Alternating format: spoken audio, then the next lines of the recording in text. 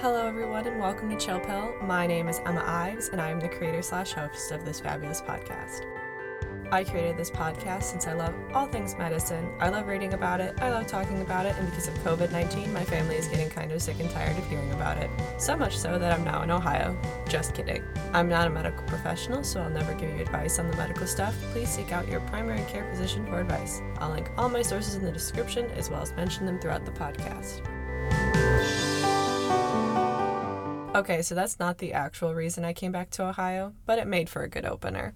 I flew here about 2 weeks ago, and trust me, it was wild. I felt like I was in a post-apocalyptic sci-fi movie. There was almost no one in O'Hare Airport on a Monday afternoon during rush hour. I'd never been through security that fast. I even had my bag pulled because of my microphone, and made it to my gate with 2 hours to spare. Also, sorry for the leave of absence. I had virtual finals. Super weird experience. Hopefully, all my fellow students listen to the governor and stay at home so that I can have my senior year. And also take the PCAT. So, like most of you, I've been at home to help flatten the curve and help stop the spread of COVID-19. And probably like most of you, I've been binge watching a lot of TV. Specifically Outlander, and after watching 4 seasons, I began to notice that Claire would prescribe something called willow bark tea for people's aches and pains. Side note, Claire is a doctor. If you haven't seen the show, from the 1960s, it goes back in time to about the 1770s. She's referred to as a healer because women can't be doctors. Anyway, some background information for you. I was wondering, what is willow bark tea, and how does she know it will cure all aches and pains? And then I thought all the way back to Organic Chemistry Lab 1, where we synthesize acetylsalicylic acid via an acid-catalyzed acetyl substitution reaction between salicylic acid and acetic anhydride. That's a fancy way of saying we made aspirin. How do willow bark and aspirin connect? Well, that is what we're going to talk about today, as well as prove that Claire is always the smartest person in the room and is a really good doctor. According to Carol Watson, aspirin is one of those things that long before there ever were clinical trials or any kind of scientific knowledge, people figured out, hey, I feel better when I take this substance. Using willow bark and other plants from the Spiraea genus has been seen in many cultures. There is not a country where it is not unknown or unavailable.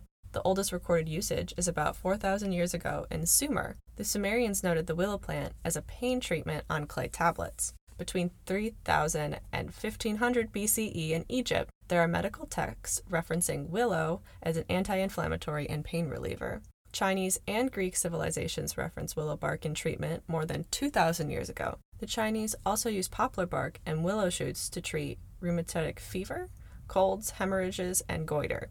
Even our old pal Hippocrates in 400 BCE discussed administering willow tea to women to ease pain in childbirth. It wasn't until about 1763 when the Royal Society published a report detailing the experiments of Edward Stone on dried willow bark being used to treat fevers. The Royal Society in London was the world's first learned society, and its mission is to recognize, promote, and support excellence in science and to encourage the development and use of science for the benefit of humanity. It was founded in the 1660s and serves as a means to communicate scientific findings and back scientific inquiry. Some of its most notable backings were the publishing of Isaac Newton's Principia, James Cook's Journey in the Pacific Ocean, the approval of Charles Babbage's Difference Engine, and the publishing of Chadwick's Detection of the Neutron. Famous fellows are all of the greats, we all know them, Newton, Darwin, Einstein, and Hawking, and I got to visit them in London and hold an original copy of the Principia and the Origin of the Species. Their motto, Nullis in Verba, take nobody's word for it, encouraged moving forward scientific understanding through experiments and research. So when Society Fellow Edward Stone came to the Society with his 5 years of data, the Society helped him publish it.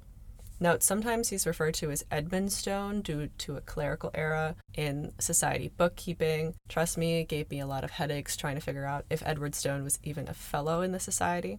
He came up with the idea supposedly while wandering through a field suffering from agues, which is a fever attributed to malaria, and he decided to eat some willow bark that happened to be in the field. He thought about how ancient societies often discussed using it, so he decided to dry the willow bark and give it to 50 persons. Without fail, it got rid of their fever symptoms, except with people who had been afflicted for long periods. With them, it just decreased their symptoms. He compared it to Peruvian chicona tree bark that most people use for similar ailments. Later in the 19th century, more chemical investigations into the healing properties of willow bark began. This was in part due to Napoleon's continental blockade on imports, which included Peruvian chicona tree bark. In 1828, Johann Buchner in Munich isolated a yellow substance from willow bark that he named salicylin. It is noted that Johann Buchner is surprisingly not related to Ernst Buchner of the Buchner funnel fame, which I was surprised to find out since that would have been a really weird coincidence. So we unfortunately cannot blame him for torturing oak-chem students. In 1829, Henry Leroux isolated a pure crystalline form of salicin and used it to treat rheumatism. Large-scale production of salicylic acid was initiated by the Hayden Chemical Company in Germany. It was used to treat headaches and fevers and other aches and pains. However, it had horrible side effects, including vomiting, nausea, and even coma. The aspirin we know today didn't come about until 1897. Around this time, we saw the emergence of modern pharmaceutical companies. I don't know how to correctly pronounce this name, so we're going to call them the precursor to the Bayer company we know today. It was originally a dye manufacturing firm. They started to transition to pharmaceutical production. Most of the older pharmaceutical companies we know today either started as apothecaries or these dye factories, which I know sounds weird, but we learned about it in my vaccine history class. They wanted to develop a new form of salicylic acid that did not have these horrible side effects. Felix Hoffmann, often cited as the discoverer of aspirin, sought to chemically change the structure of salicylic acid by modifying the hydroxyl group on the benzene ring. It was discovered later that this modification turned the molecule into a form the body could ingest. Afterwards, it would convert back into salicylic acid and deliver the desired therapeutic effect. And of course, there was some drama surrounding the compound. It was mostly due to pride and not scientific merit. Heinrich Dresser, who was responsible for the standardized testing of pharmaceutical agents, disagreed with Hoffmann's supervisor and his approach to the drug. He did not want to support it. He wrote and published his own paper, which proved the effectiveness of aspirin compared to other salicylates. Which, if you disagree with someone, I don't know why you would write a paper agreeing with them. It is believed that him publishing the article was for him to get royalties since his contract with Bayer gave him a share of the profits for patentable compounds. Bayer patented acetylsalicylic acid under the name aspirin in 1899 and began its distribution.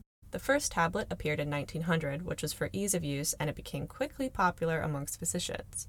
In 1915, it became available for public to use without a prescription, making it the first modern, synthetic, over-the-counter mass-market medicine. And then World War I happened. Many pharmaceutical companies had to come up with their own derivatives of salicylic acid, as imports from Germany were blocked in Allied countries. Bayer was afraid of losing its manufacturing of aspirin in the U.S. due to lack of phenol, so they set up a shell company to buy phenol and keep its plant running. This became known as the Great Phenol Plot. Although not illegal, when it was discovered, it hurt Bayer's image in the U.S. Eventually, under the Trading with the Enemy Act, the government seized all of Bayer's holdings in the U.S. and auctioned off the plant and all of Bayer's American patents and trademarks, including the Bayer brand name and the Bayer Cross logo. They were sold to Sterling Products Incorporated, who sold them back to Bayer AG in 1994 for $1 billion. In 1920, with the patent on aspirin about to expire in the U.S., Sterling lost the rights to the name as it became the generic name for the public. Other companies sought to make their own derivatives of aspirin. In 1971, John Vane published research on aspirin's mechanism of action. He and Priscilla Piper observed substances produced during a severe reaction to aspirin. One of these substances was prostaglandin. Prostaglandin is involved in causing diverse effects in the body, including vasodilation, vasocontraction, and sending messages of pain and discomfort to the brain. Aspirin minimizes some of the effects of vasodilation, which led Vane to believe aspirin was inhibiting the synthesis of prostaglandin. Vane received the Nobel Prize in 1882. Prostaglandin synthesis is inhibited because aspirin binds selectively and irreversibly to the enzyme responsible for producing prostaglandin, cyclooxygenase. This means aspirin will only bind to this enzyme and cannot be removed, unlike other common non-steroidal anti-inflammatory drugs, such as ibuprofen. They also discovered the reason for one of the side effects. There are 3 kinds of cyclooxygenase enzymes. One inhibits prostaglandin synthesis during pain responses, and another synthesizes prostaglandin to protect the stomach lining. Aspirin affects both kinds, which is why it causes stomach irritation at high doses. In an effort to try to prevent these effects, pharma companies try to make more selective inhibitors, such as Celebrex, Vioxx, and Mobic. However, there have been a number of issues with these drugs, most notably Vioxx. Today, aspirin has many medical applications. Its common usage is for minor aches and pains, as well as a fever reducer. It is also used as a blood thinner for people at high risk of clots, stroke, and heart attack if taken in low doses long term.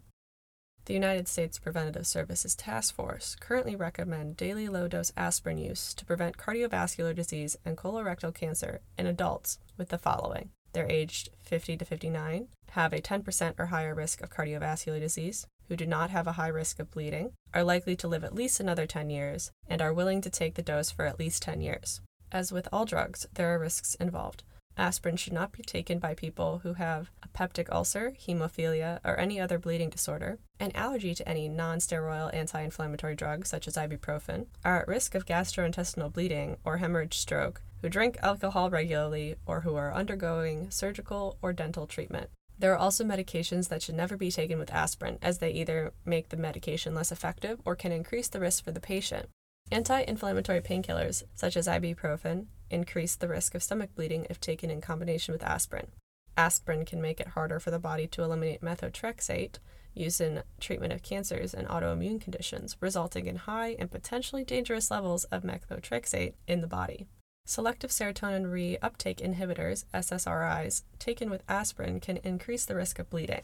If aspirin is taken with warfarin, an anticoagulant drug, or a blood thinner, it can reduce the drug's anticoagulant effects and increase the risk of bleeding. If you are undergoing surgery, it is generally good practice to make sure you tell your doctor if you're taking aspirin regularly, and this goes for any medication, including supplements. As discussed before, sometimes drugs can interact with each other and lessen their usefulness or increase risk.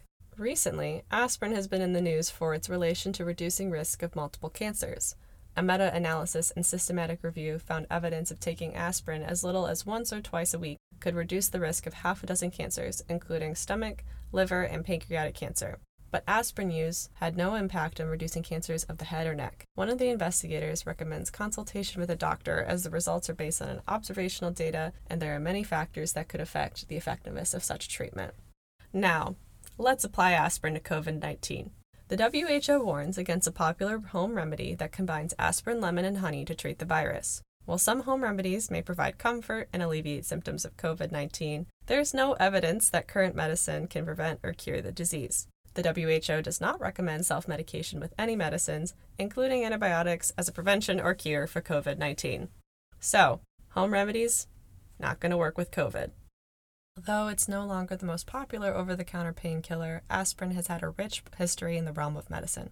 Makes you appreciate the field of pharmacy a little bit more. Also, the historical accuracy of Outlander. Claire must have really paid attention in med school. Remember, pandemics don't go away just because we live in a first-world country and have modern medicine. It is going to take a lot more work and patience to get through this. Remember to wash your hands regularly, and when you go out, cover your face. If you feel sick, stay at home, and if you need to go to the doctor, call ahead first. I would like to dedicate this episode to all the healthcare workers who are working all over the world on the front lines to stop the threats of disease. You guys are the real heroes. I'm not a medical professional, so please consult your primary care physician if you are intrigued by anything you heard today. I do all my own research, and my sources are linked in the description. So please give all those scientists your love. The intro music was done by Cooper Wood, and the artwork was done by me. My name is Emma Ives, and thanks for listening to Chill Pill.